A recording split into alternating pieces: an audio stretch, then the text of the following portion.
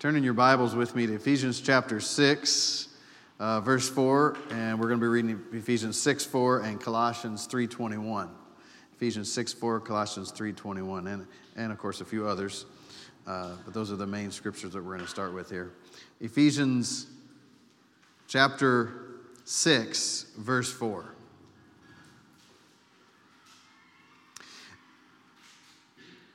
I'm going to read this in Amplified translation. If you have, I don't know if you have Amplified, but if you have Amplified, I'm going to read it in the Amplified. Fathers, oh fathers, do not irritate and provoke your children to anger. Do not exasperate them to resentment, but rear them tenderly in the training and discipline and the counsel and admonition of the Lord. Fathers, do not irritate and provoke your children to anger.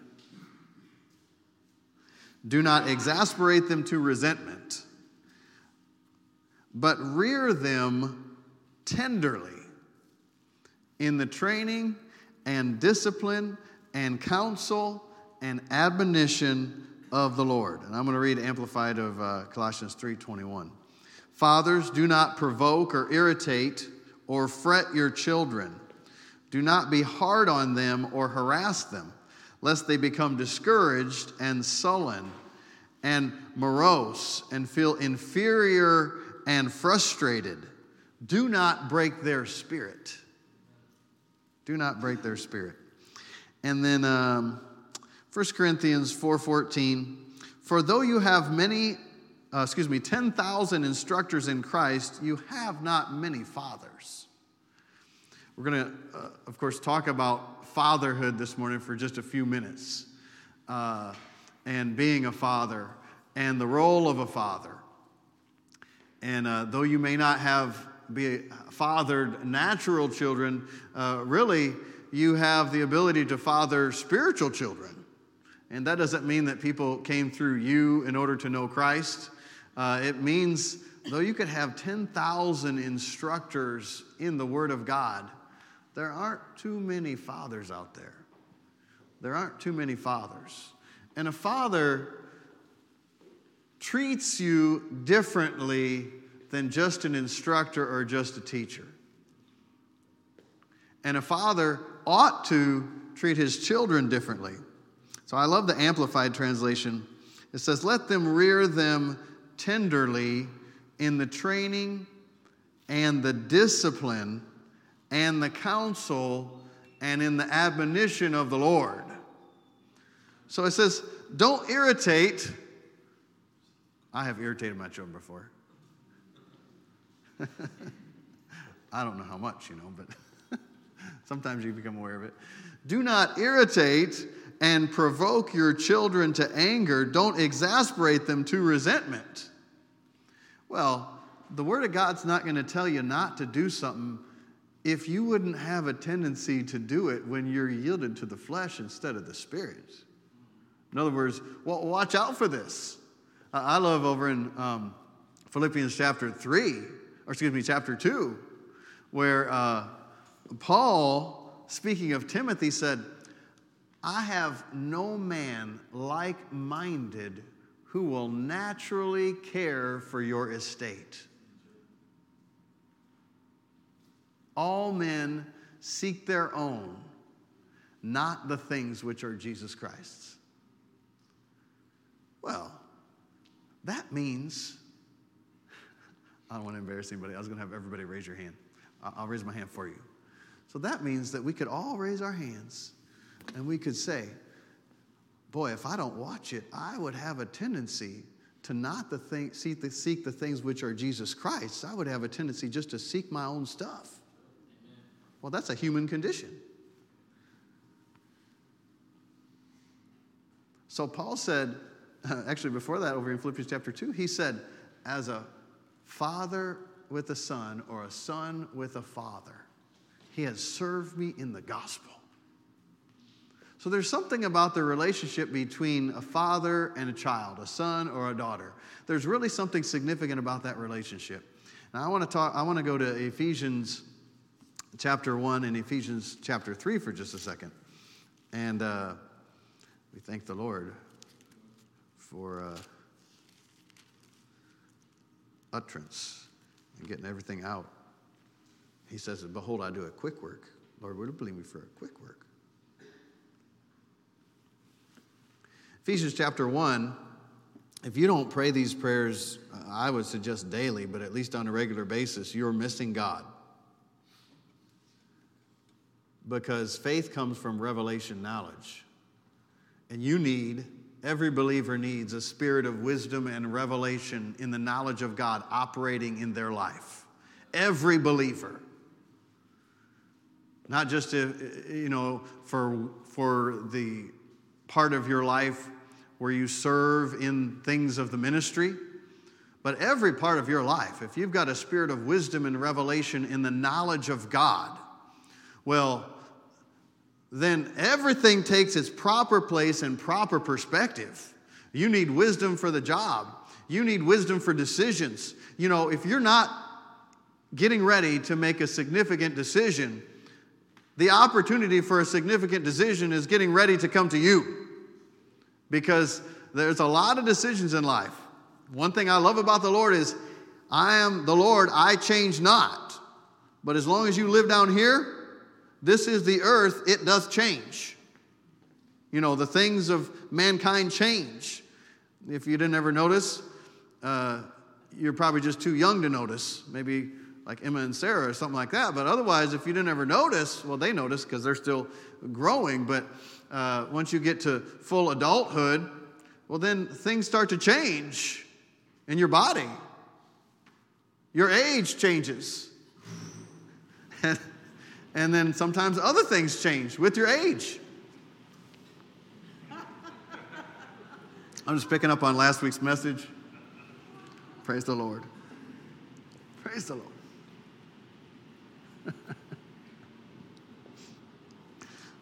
So let's read this prayer real quick. Verse 16 or 17.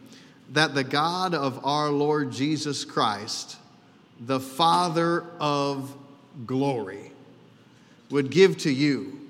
So he's saying that the Father of glory would give you. No, notice he's not just saying that the God of our Lord Jesus Christ, he did say that, but who is the Father of glory.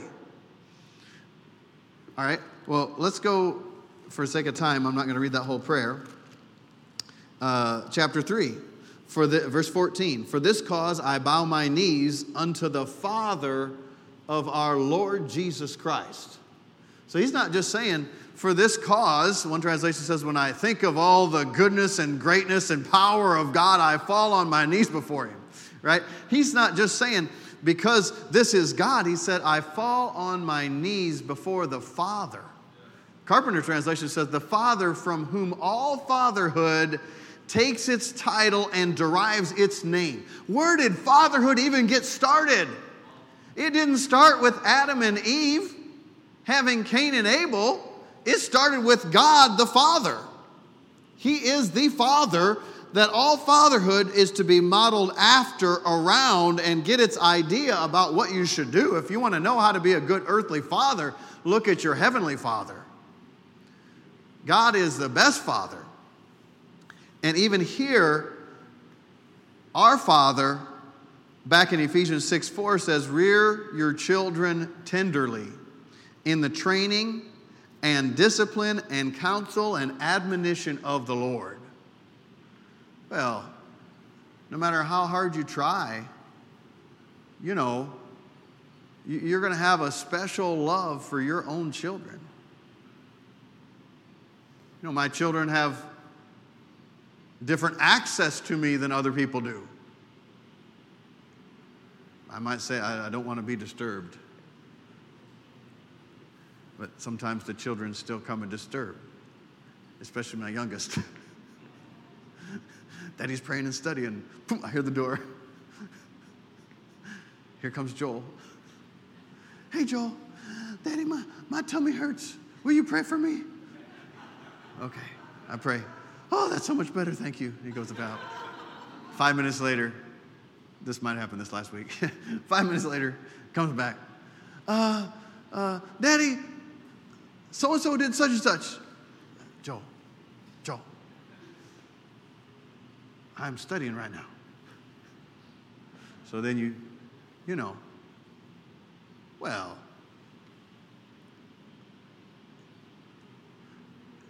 if it wasn't my children and I said, I do not wish to be disturbed, I might have a little stronger response. But your own children, they have a special place with you. But it's not training your children. You know, you can tell when someone really cares about you. And they may discipline you, but they actually care.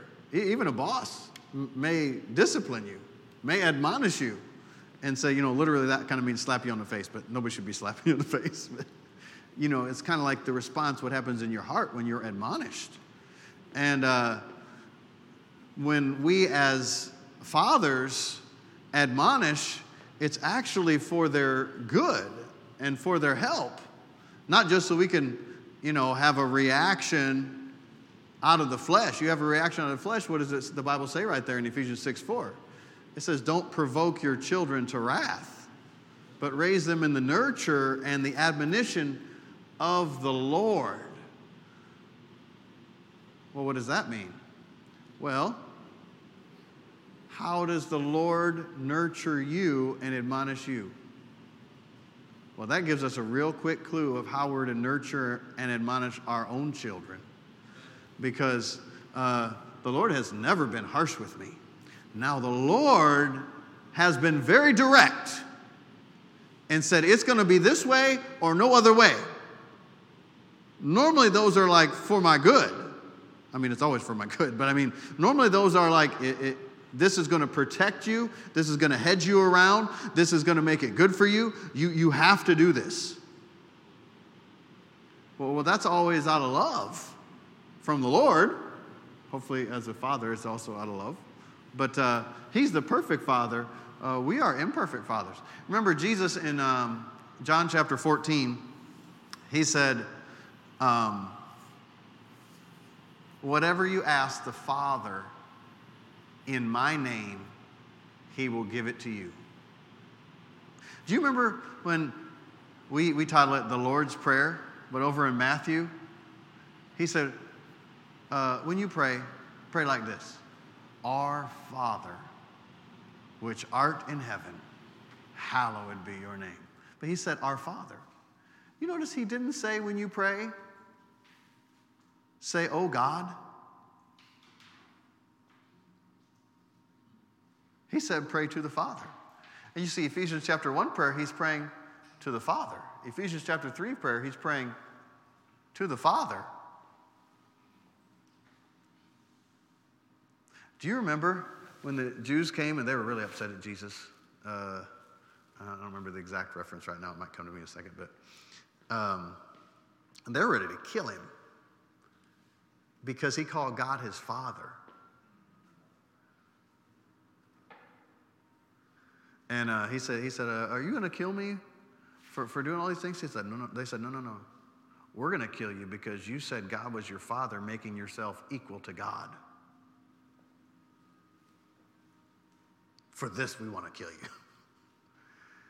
There's something about approaching God as a father that actually sets everything else in its proper perspective. That when I come to God, I'm coming actually to my Father.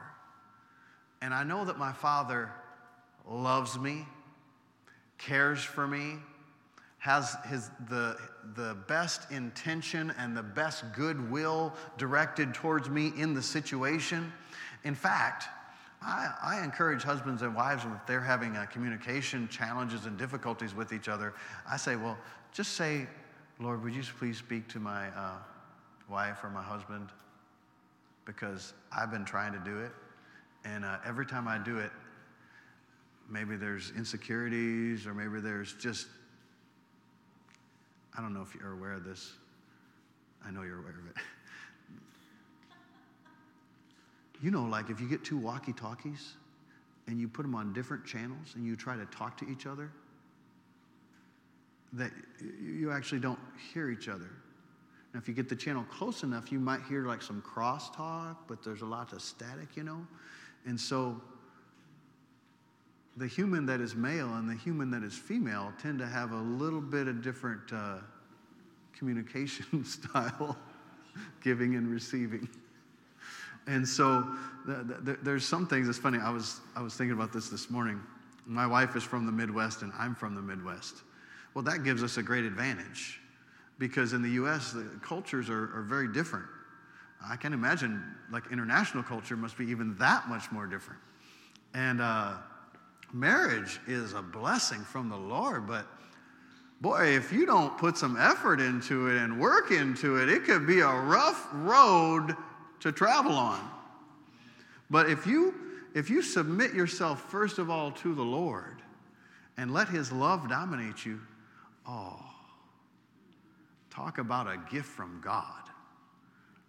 Your marriage, your relationship, just a blessing. Instead of just one putting 1,000 to flight, you got two. You got an agreeer, a built-in agreeer that you're married to, and you're like, if we just agree on this, it will be done. One can put 1,000 to flight, two can put 10,000 to flight. What a tremendous blessing that marriage can be. But boy, if you don't invest into your marriage, boy, I better not go there. Talk about challenges. Somebody said, concerning sex, somebody said that before you're married, the devil does everything he can to get you to have sex. And as soon as you're married, he does everything he can to get you not to have sex with your spouse, or future spouse. And sometimes things are like that. Marriage is a great magnifier. And so if you got some challenges before you're married, disagreements before you're married, well, if you go ahead and get married, that's just going to be a magnifying glass right on those things. But if you got some great relationship things, maybe you pray together, read the Word together, well, that's just going to be magnified after you're married as well. And so sometimes people think, well, I'll get married and it'll fix. No, it will magnify. You'll get married, it'll magnify.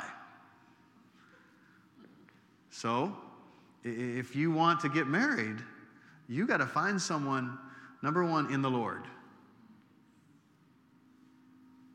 If you're born again, you cannot marry someone that's not born again. So you have no business dating someone that's not born again. Because,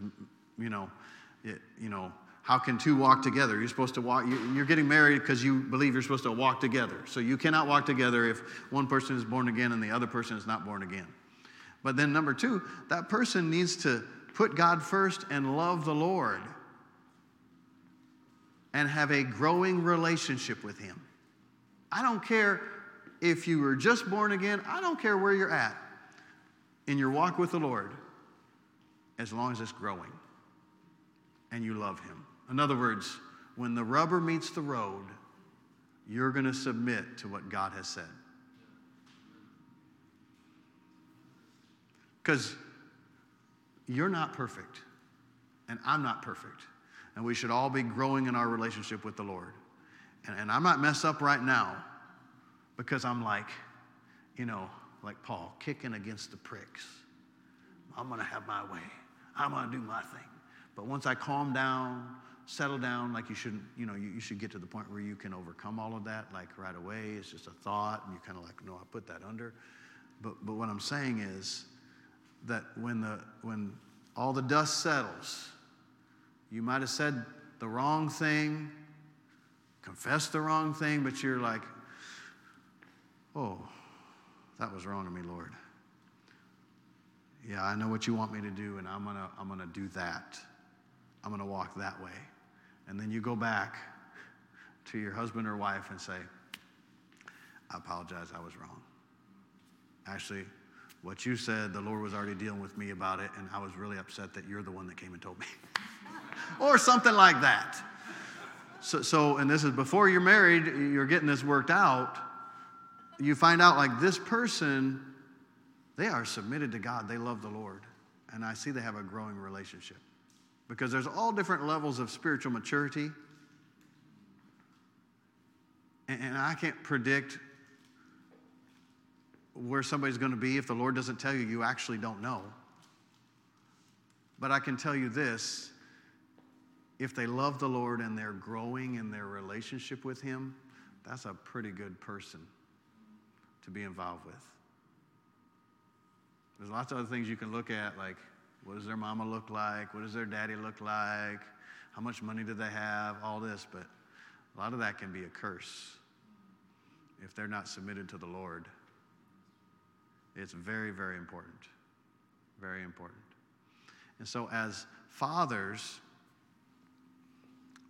we need to instruct our children about marriage. We need to instruct our children about every aspect of life. But when you come to God the Father, I see in the Word so much that we turn our hearts when we come to seek the Lord and to talk with Him. He is the God of God and the King of Kings. But just like with my children, I may be the president of a company. I may be the manager at a certain place. Whatever my vocation is, wherever I'm at. You know, Joel calls me Pastor Daddy sometimes. I'm like, just call me Daddy. But he loves it because but when I go home, I'm their pastor, but I'm still their daddy. So He is the King of Kings. He is the Lord of Lords. But when we come to Him, we're supposed to come to Him as our Daddy God, our Father God, knowing that even though He has all power, all authority, the angels in heaven surrounding the throne are continually saying, holy, holy, holy, holy, holy, holy. And some of those angels, they have eyes all around their head. And, you know, God is awesome. But He doesn't want us to approach Him like someone that's unapproachable. God is meek. That means power under control. He wants us to come to Him like the God who is that powerful, all-powerful, that perfect. Perfection emanates from Him. All present. He wants us to come to Him as children. And when you become part of the family of God, you enter a family. And God becomes your Father. And Jesus said, if an earthly father knows how to do good things for his children, how much more will our Heavenly Father do good things for them that ask Him? The reason we don't have is because we don't ask, or we ask with the wrong motives. So, we should just ask our Father. So that when I pray, and I see Paul's example, which is a prayer given, or prayers given by the Holy Spirit to the Apostle Paul, not just for the church at Ephesus, but for the whole church, that we can pray these prayers that are given by the Spirit and anointed by the Spirit.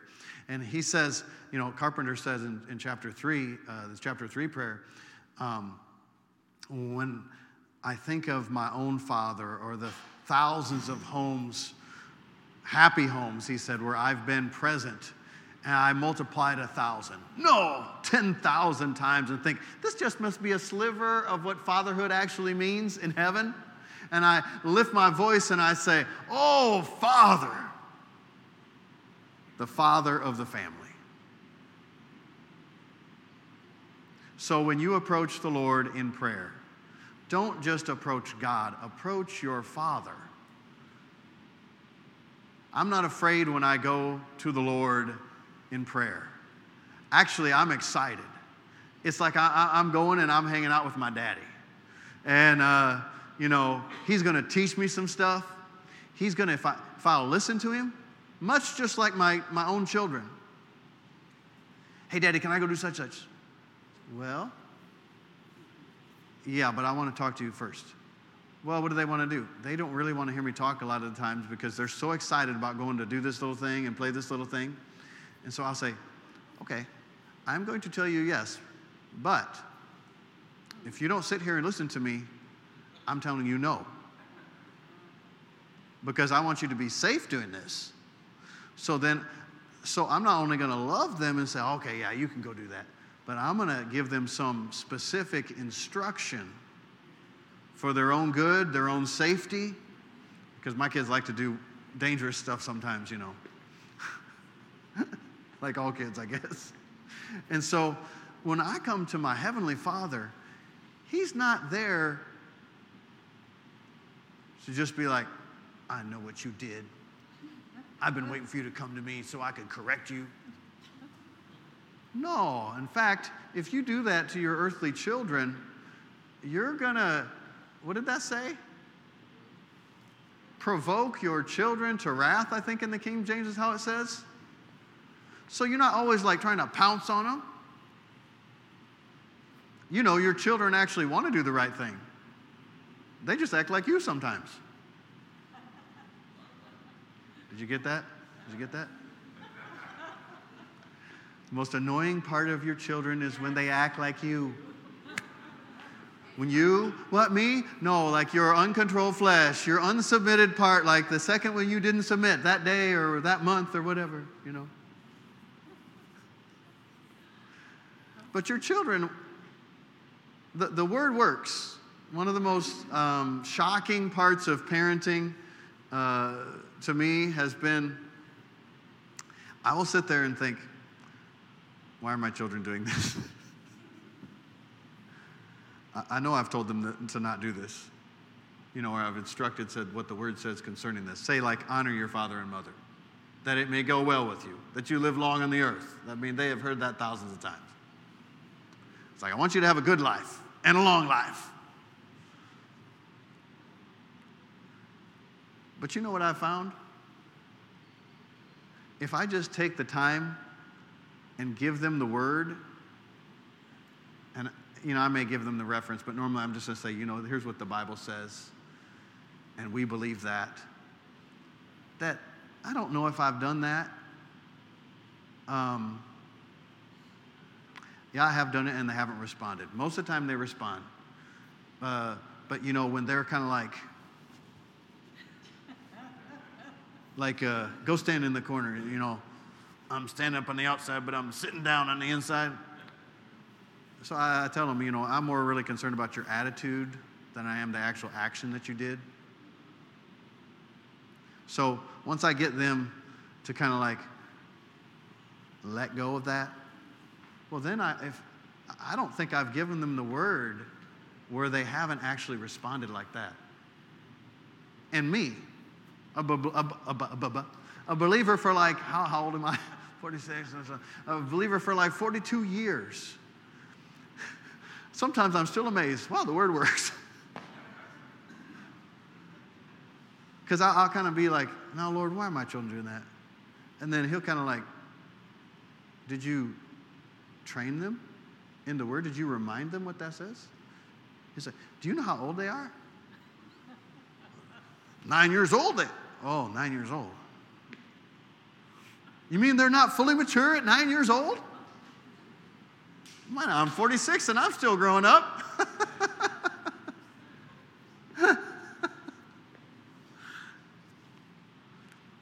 So we want to train our children in the nurture of the Lord. How would the Lord nurture you to do the right thing? How would the Lord train you to do the right thing? Well, He's going to be full of patience, full of mercy, full of great confident expectation, like, I know you can do it, Sandy. I know you can do it. I'm just waiting for you to do it. Well, we just see that and mirror that. As fathers, as mothers, we have the very best example. And when you don't know how to do it, just pray to your Father and say, Father, how do I be a good father? And He'll show you exactly how to do it. God is a good God. When you approach Him in prayer, approach your Father.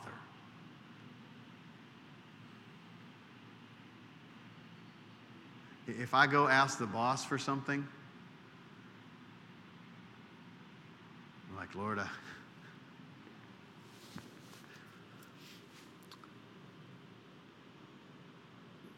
I ask for favor with this man or this woman in the name of Jesus. Give me the right words to speak. Give this person understanding of my words so I'm able to express my heart so that they can comprehend what I'm saying. But you know, when I go to my Heavenly Father, I'm not actually praying before I go to Him to say, give me favor with yourself. He has already favored me because He's my Father. So if my boss happened to be my dad, you know, if I'm trying to do something that I know the CEO doesn't want to happen and he happens to be my father, then I might say, Lord, give me favor with Dad. You know, because I want us to take the company this direction. He don't want to go that direction. He wants to go a different direction. But I'm still coming to my dad. And when I come to my dad, there's a whole thing of fear that if it's your father, earthly father is a godly father, that shouldn't even be there. So when I come to my Heavenly Father, I just come and I let it all out. I'm like, Lord, I love you. You know I'm struggling with this. He knows exactly what you're dealing with. Yet He asks us to pray. He said, ask me. You know, the Lord knows everything you're going through. Yet He asks us to pray. Jesus said, whatever you ask the Father in my name, He'll give it to you. So if you need something, ask your Father, who happens to be the God of all power, all resource, all provision, all deliverance, all knowledge, all wisdom, and He will give it to you. And He'll guide you and direct you every step of the path. The pathway that you're on. God is a good God. Stand with me if you would.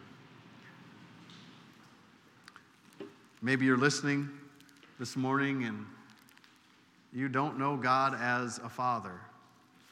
Well, if you're not born again, if you're not a part of the family of God, God is not your father.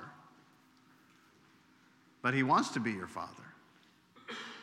He loves you, and He has a plan for your life that is a good plan. So much greater than what you could produce on your own. It is a plan to bring you life, to give you a hope, to give you a future. God has a purpose for every person on the face of this earth. And that purpose is awesome. And that's the only place that you'll ever be fully fulfilled, is right in the middle of His will.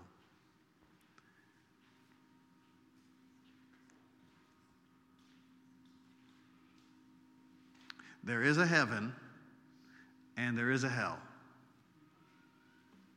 God's plan for every human being is heaven. He ordained ahead of time that every human being would be destined for heaven. But because He loves us, He gave us freedom of choice, and Adam and Eve made a bad choice. When they made a bad choice, sin entered the world and separated mankind from God. God was not surprised. He knew ahead of time that was going to happen.